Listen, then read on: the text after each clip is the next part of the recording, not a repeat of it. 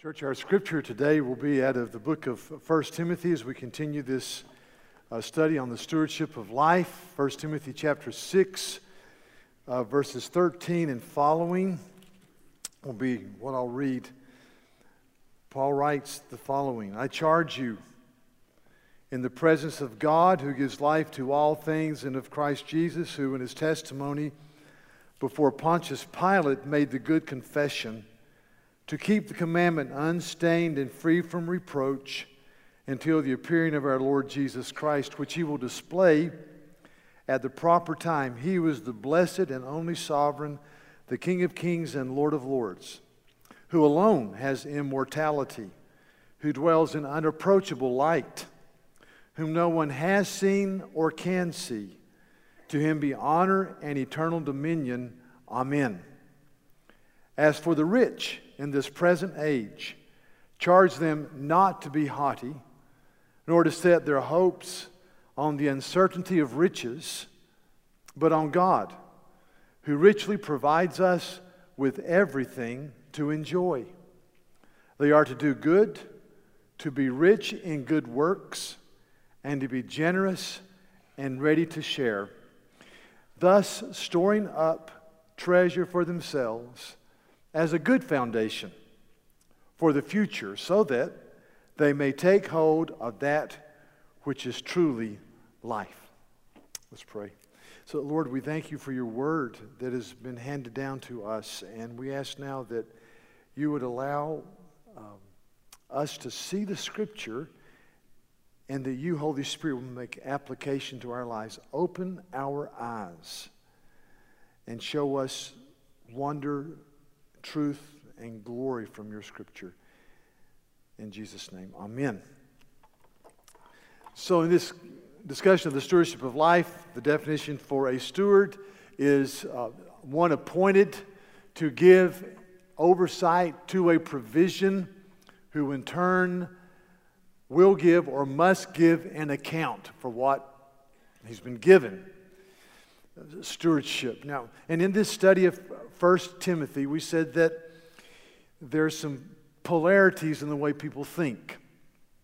In 1 Timothy, Paul is writing and addressing false teachers, and we're not sure exactly what their teaching was, but we have different elements of that teaching. And part of the teaching that Paul is combating is that these false teachers taught that if you really know and love God, then you'll be wealthy. Same today, we hear the health and wealth gospel propounded by certain people, and Paul says that's just wrong, it's erroneous. He talks about what makes up these false teachers. He says, for example, in 1 Timothy 6, he says that these people, these false teachers, verse 4, are puffed up with conceit, and they understand nothing. Secondly, they have an unhealthy craving for controversy and for quarrels about words, which produce envy and dissension and slander and evil suspensions and constant friction among people. So they were haughty and arrogant and prideful, unteachable, and they were pugilistic. They loved to argue about words and parse words. And he said, and then the result of that type of mindset, part of their teaching was, they teach, verse 4, or verse 5, imagining that godliness is a means of gain, financial gain. And Paul says they're wrong. So in this whole issue, you've got one extreme are people who say, if you're sick or if you don't have money, it's because you don't trust God, because God gives everything to his people. And we know that is not true, that God gives gifts as he deems fit. For this Kenneth Hagin, Joyce Meyer, some of those people, they're just way off base. But the other extreme was popular for a while. It's not as popular as it used to be. For example, there's a man named Richard Foster who's 90% of the time is good in what he says. He's a Quaker. He wrote a book on spiritual discipline that was good. 9% of it was good. Then he wrote a book in 1985 entitled Sex, Money, and Power. And in that book, he made the following comment that is just totally wrong biblically. This is what he says. Money is not neutral, but a power that is demonic in character, close quote. You can't get that from the Bible. And in fact, the Bible is very clear that money is, let me read verses 9 and 10 right here. 1 Timothy 6. Those who desire to be rich, that's their ultimate desire. They just want to get money, money, money. Those who desire to get rich, and that's their God, fall into temptation, into a snare, and into many senseless and harmful desires that plunge people into ruin and destruction. For the love of money is a root of all kinds of evil.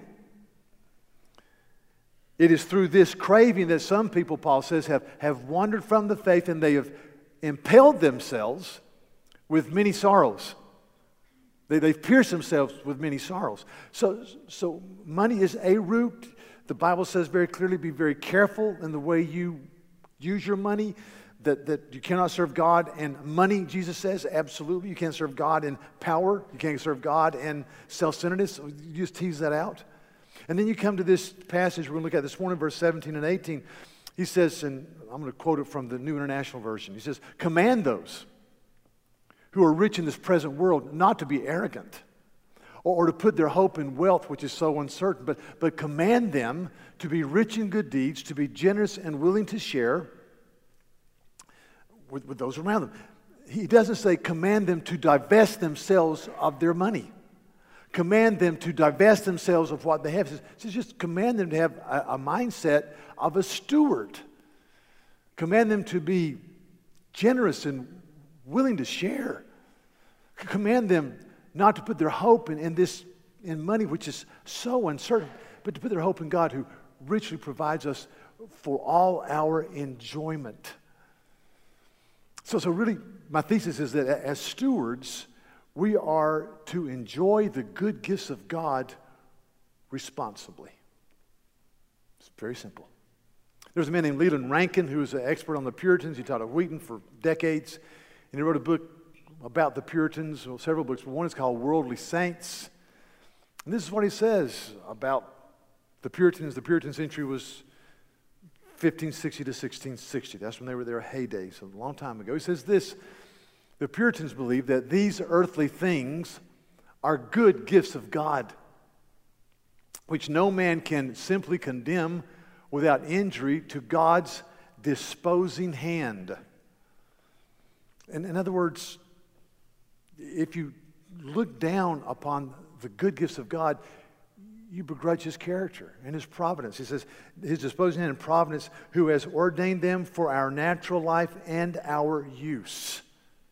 And so, the situation is here is be careful how you use your money. Because I believe this. I believe Satan understands us and understands everyone has a price tag. Everyone has a price tag, whether it's money or power or fame or athleticism or academic proficiency, something that can become an ultimate idol in our lives. And God must be supreme. I think about the temptation of the Lord in Matthew chapter 4. Christ had been fasting 40 days and 40 nights. The devil comes to him, and the devil says, if you're the Son of God, command this stone to become bread. I mean, he appeals to ultimate, immediate gratification. Immediate gratification. He says, command stone to become bread. And Christ says, no, because it is written, man shall not live by bread alone, but by every word that proceeds from the mouth of God. Okay, next temptation. Takes him to the top of the temple, the pinnacle. He says, jump. If you're the Son of God, God will protect you. He'll bear you up. Because the Bible says that His angels watch over us, basically. And Jesus says, no, the Bible says, do not put the Lord thy God to the test. And so appealed to his pride. And then the third temptation was a desperation ploy by the devil. He had all the kingdoms of the world passed before the eyes of Christ, and in his perverted thinking, the devil says, if you worship me, I'll give you all the kingdoms of the earth. And Jesus says, be gone, Satan. See? Get out of my face. Because the Bible says you're to worship the living God and Him only. So up to that point, Christ quoted Scripture, but when He tried to usurp the authority of God, He said, be gone. See? He got in his grill. Get out of here. And so the devil knows we have an ultimate price tag. And for some of us, many of us, it's possessions, it is money. And so Paul says, command those who are rich in this present world. Don't be arrogant. Don't make money your goal or your God. And to put your ultimate hope in money because it's just uncertain. Because it has nothing to do with your ultimate life in and of itself. But put your hope in the God who is and who has spoken. So I just say, be careful. And see, the stewardship of life is an invitation to life and joy and peace. I love to point this out, and I've done it several times. But chapter 1, verse 10, Paul talks about the bad behavior. And then he says in verse 10, chapter 1, and whatever else is contrary to sound doctrine, which means life-giving, beautiful, harmonious teaching, sound doctrine in accordance with the gospel of the glory of the blessed God with which I've been entrusted. This sound doctrine says this is life-giving truth. Then he says in chapter 4, he says that bodily discipline has some value, but godliness holds promise for today and for every day to come. Every day and all the days to come. He says bodily discipline, it's good, but it's limited. And then he says in chapter 6, verse 3, uses that word sound again. He says, teach and urge these things. If anyone teaches a different doctrine and does not agree with the sound words of our Lord Jesus Christ and the teaching that accords with godliness, he's puffed up with conceit. Sound doctrine. Do you hear that, church? Life-giving doctrine. Beautiful doctrine. Harmonious teachings. And then in chapter 1, verse 4, he says that tell them not to devote themselves to myths and endless genealogies which promote speculations rather than the stewardship from God that is by faith. He says, tell them, don't be speculative and say, what if. Stay here. Be a person of faith and diligence. And so it is an invitation to life and peace and hope. So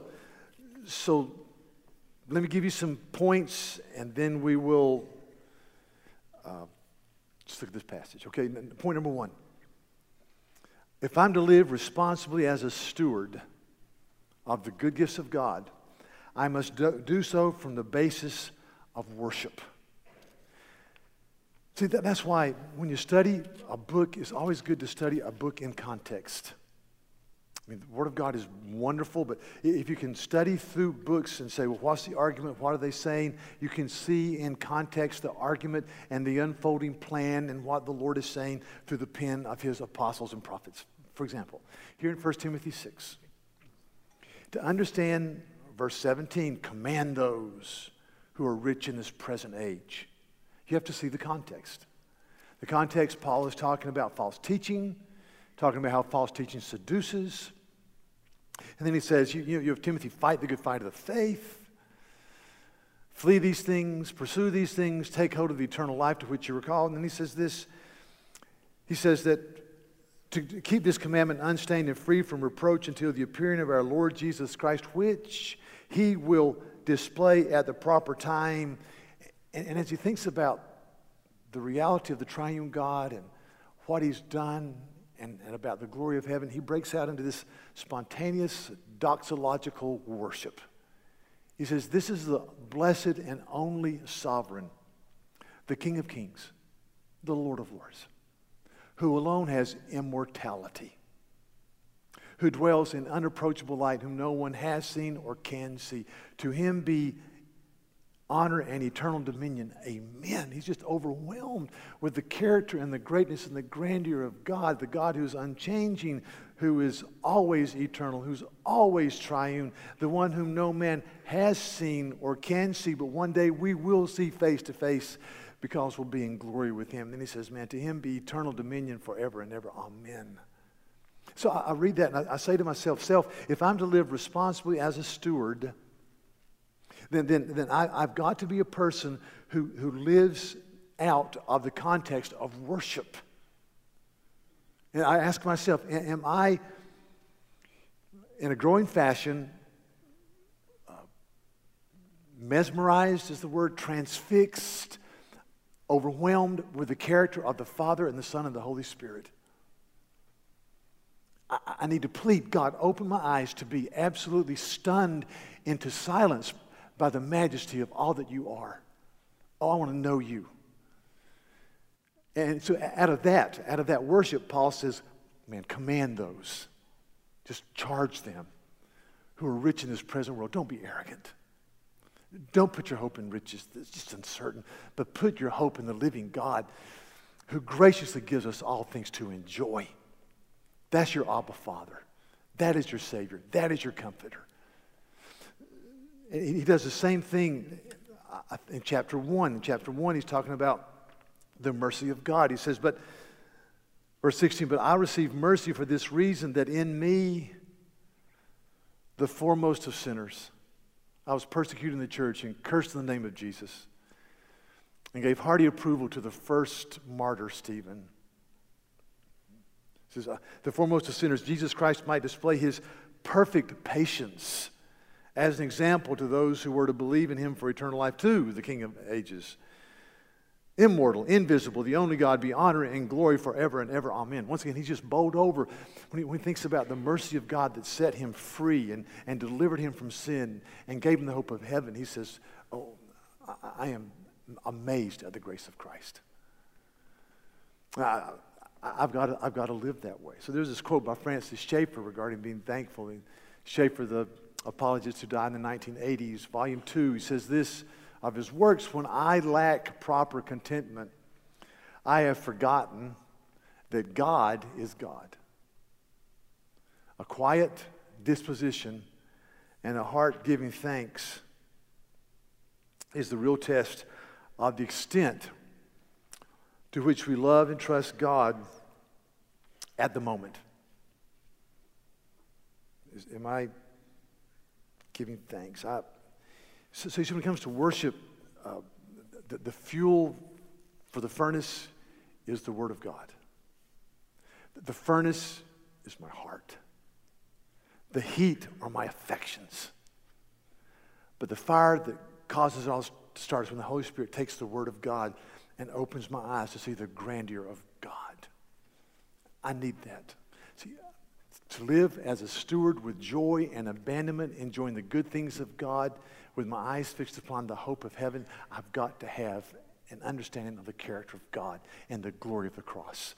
And I just ask myself, I ask you, am I living there? Are you living there? Do you understand that? Number 2, to be a good steward, I must understand that the pursuit of God and my joy are simultaneous events. The pursuit of God, the glorification of God, and my joy are simultaneous events. Whenever I read the Bible, I'm going, Jesus asked us to renounce lesser things to receive more of him. Renounce this to receive more of me. Hebrews 11:6, without faith it is impossible to please God. For everyone who comes to the living God must believe that he exists and that he rewards those who seek him. So I've got to believe that anything I renounce is to have more of him. I was meditating on Psalm 63 this week, just about passion and worship, and the psalmist says this, "O God, you are my God. Earnestly I seek you. My soul thirsts for you. My flesh longs for you in a dry and weary land where there is no water. Beholding you in your sanctuary, I have seen your power and your glory. Because your love is better than life, my lips will praise you, so I will bless you as long as I live, and in your name I will lift my hands. My soul will be satisfied as with fat and rich food, and my mouth will praise you with joyful lips." Now that's the cry of a man who says, I've seen you, I want more of you. I've seen your power and your glory. Your steadfast love is better than life, but Lord, my soul thirsts for you. My flesh faints for you like a pilgrim in a dry and weary land where there's no oasis. I've got to have that attitude. Oh, God, I want to know you. I want more of you, please.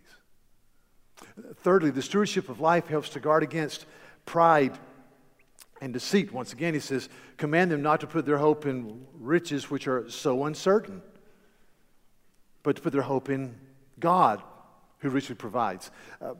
So uncertain. So let me give you two sides of stewardship. One side of stewardship is you develop your gifts. You develop your gifts. The other side of stewardship, here's the divide. The other side of stewardship is, in life, is understanding you've been given gifts and you've been at the right place at the right time. I'll explain. So one side, you doggedly develop the gifts that God has given you by daily faithfulness. There was a study released in 1993 by a psychologist named Anders Ericsson regarding an exhaustive study taken at the Music Academy of West Berlin.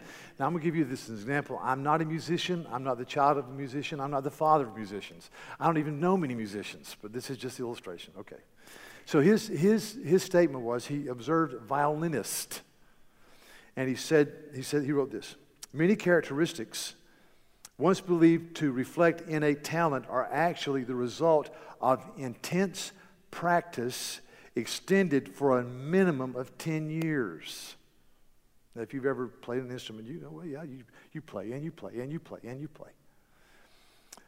Specifically, he found that rigorous practice of at least 10,000 hours enabled the musicians to overcome any innate differences.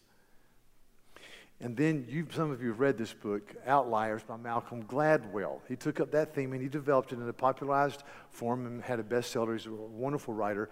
But Malcolm Gladwell came up with what he called the 10,000-hour rule based upon this study.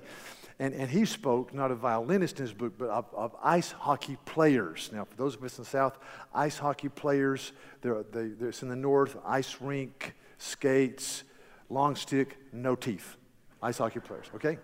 So he said, ice hockey players, he said, he wrote that without 10,000 hours of practice under his belt, there is no way he can ever master the skills necessary to play at the top level. And he talked about ice hockey player after ice hockey player. And in another book, he talked about their date of birth, but that's another story. Then there's a book been released recently entitled The Sports Gene by a man by the last name of Epstein, who studied distance runners in Nepal and the Rift Valley of Kenya, and distance runners in Jamaica, and cross-country skiers in the Scandinavian countries. And he says this. He says, well, he said, yes, but if you don't have the genetic makeup, it's not going to happen. And he says the 10,000 rule is an overstatement. Well, I want to say it's both and. Both and. That we've been given gifts, but we've got to develop those gifts. A few examples. Innate giftedness and being in the right place at the right time.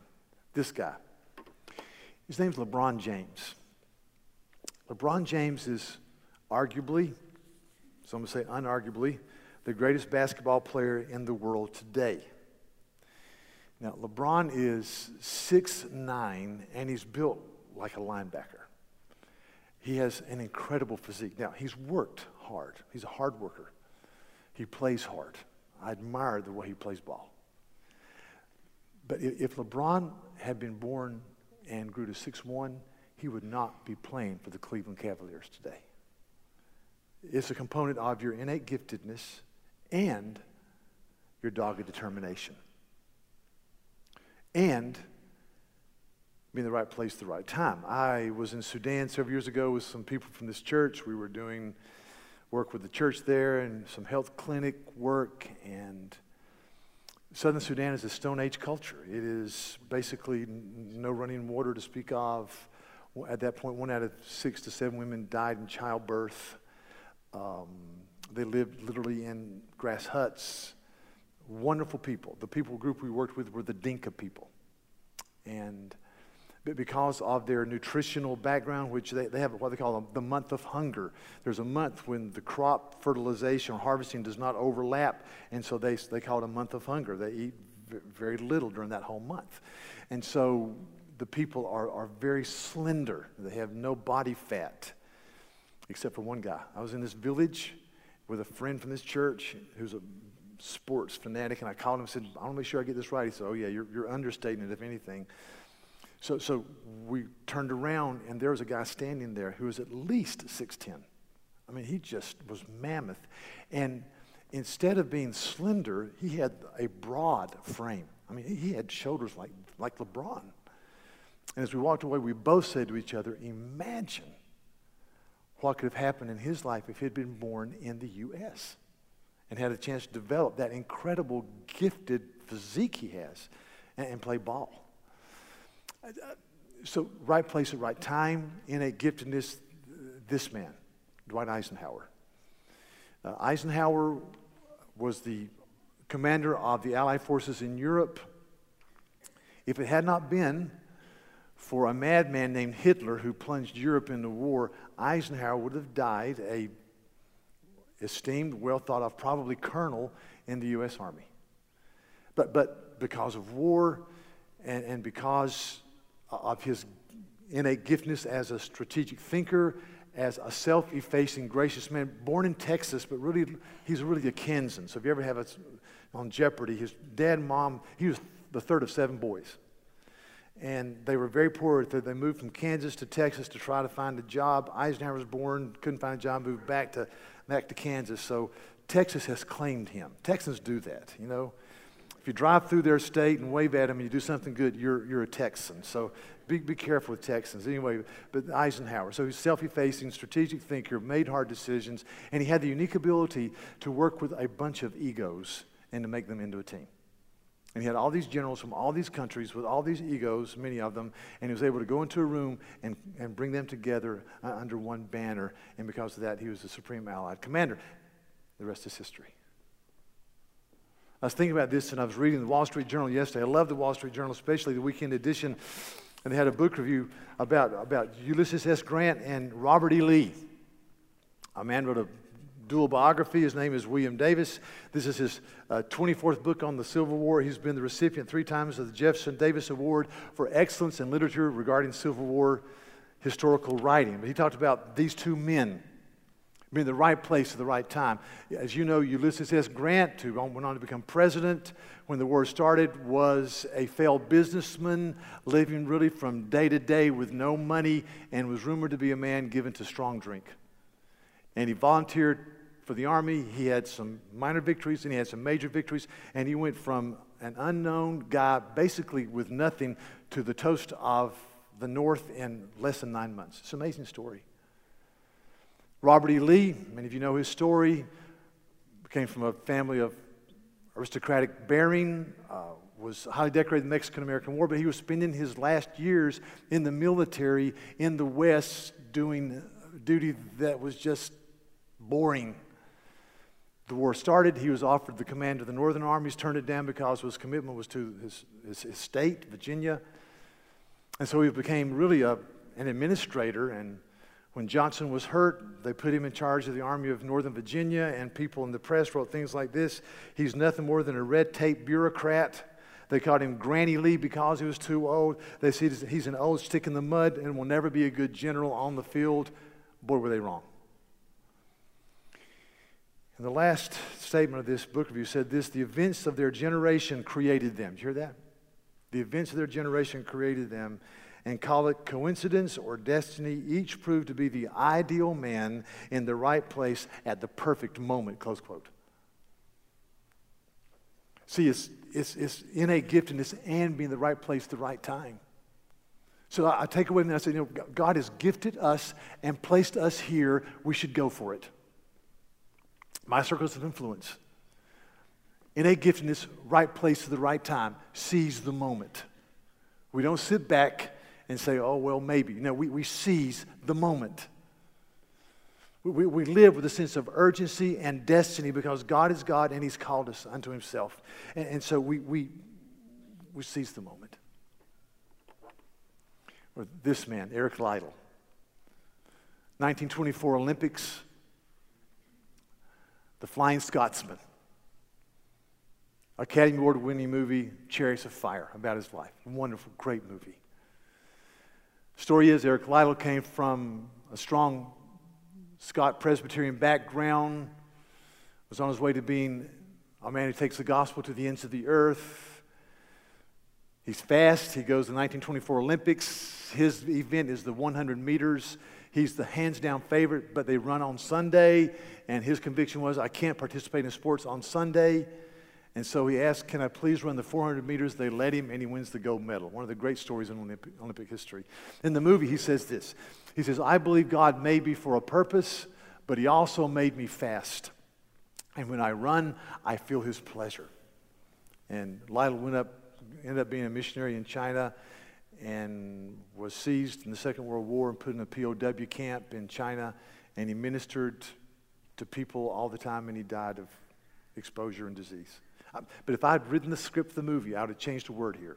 And it says the same thing, but I believe God made me for a purpose, and he also made me fast.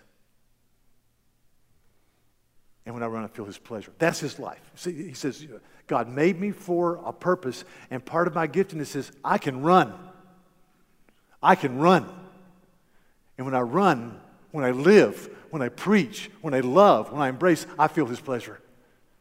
So you live with a sense of destiny. And then fourthly, our confidence and our hope must be in the living God, who richly provides us with everything for our enjoyment. Our confidence is in this God who richly provides us. Now, Martin Luther made this comment. He said this. This is Luther. Died in 1540, something like that. Yeah, anyway, he said, if silver and gold are things evil in themselves, then those who keep away from them deserve to be praised. But if they are good creatures of God, which we can use both for the needs of our neighbor and for the glory of God, is not a person silly, yes, even unthankful to God, if he refrains from them as if they were evil? And I think Luther's been reading 1 Timothy. He says, if these really are good gifts from God, then aren't we silly, if not unthankful to God, for not using them for his glory? What does 1 Timothy 6:18 say? That these wealthy people are to do good, to do something beautiful, to be rich in good deeds, to be generous, and to be willing to share. Conversely, Paul says in Philippians 3, he talks about a group of people who are enemies of the cross of Christ. He said their God is their belly. Their glory is in their shame. Their eyes are only on earthly things. He says, but our citizenship is in heaven, and we eagerly await a Savior from there. So he says, command these people who are going to heaven, who know Christ, command them to do good, to be rich in good deeds, and to be generous and willing to share. And there's a quote in the bulletin. There's a wonderful book by a guy named Randy Alcorn. It's a great book on money, but he says a couple things. Let me just read him. He says, once we allow money to have lordship over our lives, it becomes money with a capital M, a God that jealously dethrones everything else. Money makes a terrible master, yet it makes a good servant to those who have the right master, and that is God. You can put popularity in there, power, sex, academics, social standing, whatever. God must be supreme. He says to regard money as evil and therefore useless for purposes of righteousness is foolish. To regard it as good and therefore overlook its potential for spiritual disaster is equally foolish. Use it, Jesus said, but don't serve it. See, God uses our wealth to extend his kingdom. We gave $451,000 to the Lottie Moon World Christmas Offering. That's a hallelujah. That sends a lot of people out to take the gospel to the ends of the earth. So you come to things like this and you go, well, you know, how can we be good, be rich in good works, be generous and willing to share, you know, be a good neighbor, love your community, love where you live, love the people around you. So how are we generous and ready to share? Here's what I'm going to tell you what I believe, and I want you to really think about this. I believe tithing is biblical. I mean, the older people here were raised in an atmosphere where you gave 10%.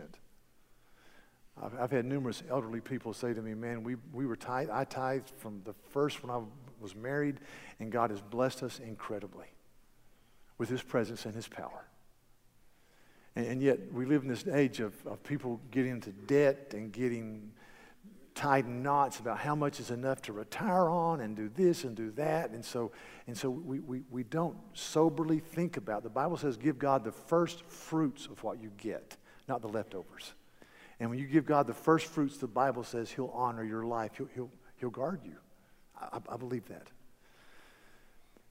And really, church, if we as a church got a vision for tithing and bringing the money into the church, into the storehouse, I think what we could accomplish as far as sending and encouraging and blessing and building. And that's not to elevate one above the other. It's just if we're just faithful. And so I believe in tithing 10%. I believe that it's a biblical norm.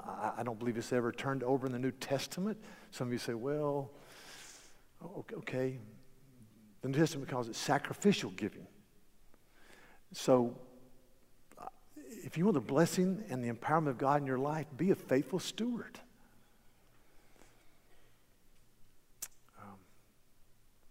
Alcorn says later in his book, tithing gives perspective. It reminds us that we are and all that we have is from God. Tithing is not a tip thrown mindlessly down on a table after a meal, but a meaningful expression of dependence upon God and gratitude to Him. Tithing requires calculation. Stop. You got to think about it. You got to think about a budget. You got to plan creatively. You can't be seduced by debt card vendors. You got to think about it. You have to sit down. Sometimes you sit down. I've done this with people and say, here's what I'm doing. Here's what I'm giving. Where do I cut out? What do I do? Sit down with one of our elders who's walked through this and lives this. And they can just say, well, here, think about this. It's going to be totally confidential. But there's some people here that are so in debt that you can't see out. You can't see out of the hole. And God wants to bless you and use you to extend His kingdom. Some of us make bad decisions and have made bad decisions. But tithing requires calculation. When we deal specifically with the amounts God has provided, we assess God's goodness to us. We literally count our blessings, thanking Him for His generosity. Tithing was and can still be a built-in reminder at every juncture of life of our unlimited debt to God. So when you bring your first fruits and you tithe, and see the thing about giving to the local church, I think it's biblical, good, and pragmatically smart. We have people on our missions committee, on our church, that look at all these mission agencies and say, well, they're doing right, their confessional statement is good, they're going for it, we're going to give to them. And you give, of all the money we gave to Lottie Moon, 98% goes to the field. There's little overhead. I mean, just little overhead. A lot of these places you give to, you'd be amazed at how much stays in the office. I was talking to a man recently and said, my son was inspired by this book. And I said, well, I hate to tell you this, but it came out last year, that whole book was a lie. He said, you're kidding me. I said, no, it was a lie. It was prefabrication to raise money. And it was a very popular book. We guard. People say, well, how about our budget? Well, are we audited every year? Every year. So be good stewards. Be good stewards. Be good stewards to the God who richly provides you with everything for your enjoyment. Honor the Lord with your substance, Proverbs says, and with the first fruits of your produce. And if you do that, your vats will be overflowing with wine, your barns will be filled with plenty. Proverbs 3, 9, and 10. I mean, just as a general statement. So, anyway, stewardship. God is good, and we thank Him for His wonderful gifts. Let's pray. So Lord, today we are thankful that we do not bow our heads before a God who is parsimonious and who gives gifts begrudgingly. We thank you as we've sung about creation today that we're going to walk outside in a beautiful Charleston afternoon and see blues and greens and feel the breeze because you're a creative, glorious, good, merciful God, and you give good gifts to your children, and creation is one of them. We thank you that you've called us to be stewards, Lord, and help us to live with a sense of urgency and high calling. Help us to live with a sense of radical pressing into knowing you and loving you. So blessed be your name today, Lord. And I just pray you make application in our lives, Lord. Help us to be good stewards of your incredible giftedness you've poured into our lives. And it's astounding to think about what you've done for us. The chief gift, of course, being our salvation and a right relationship with you through the cross. In Jesus' name, amen.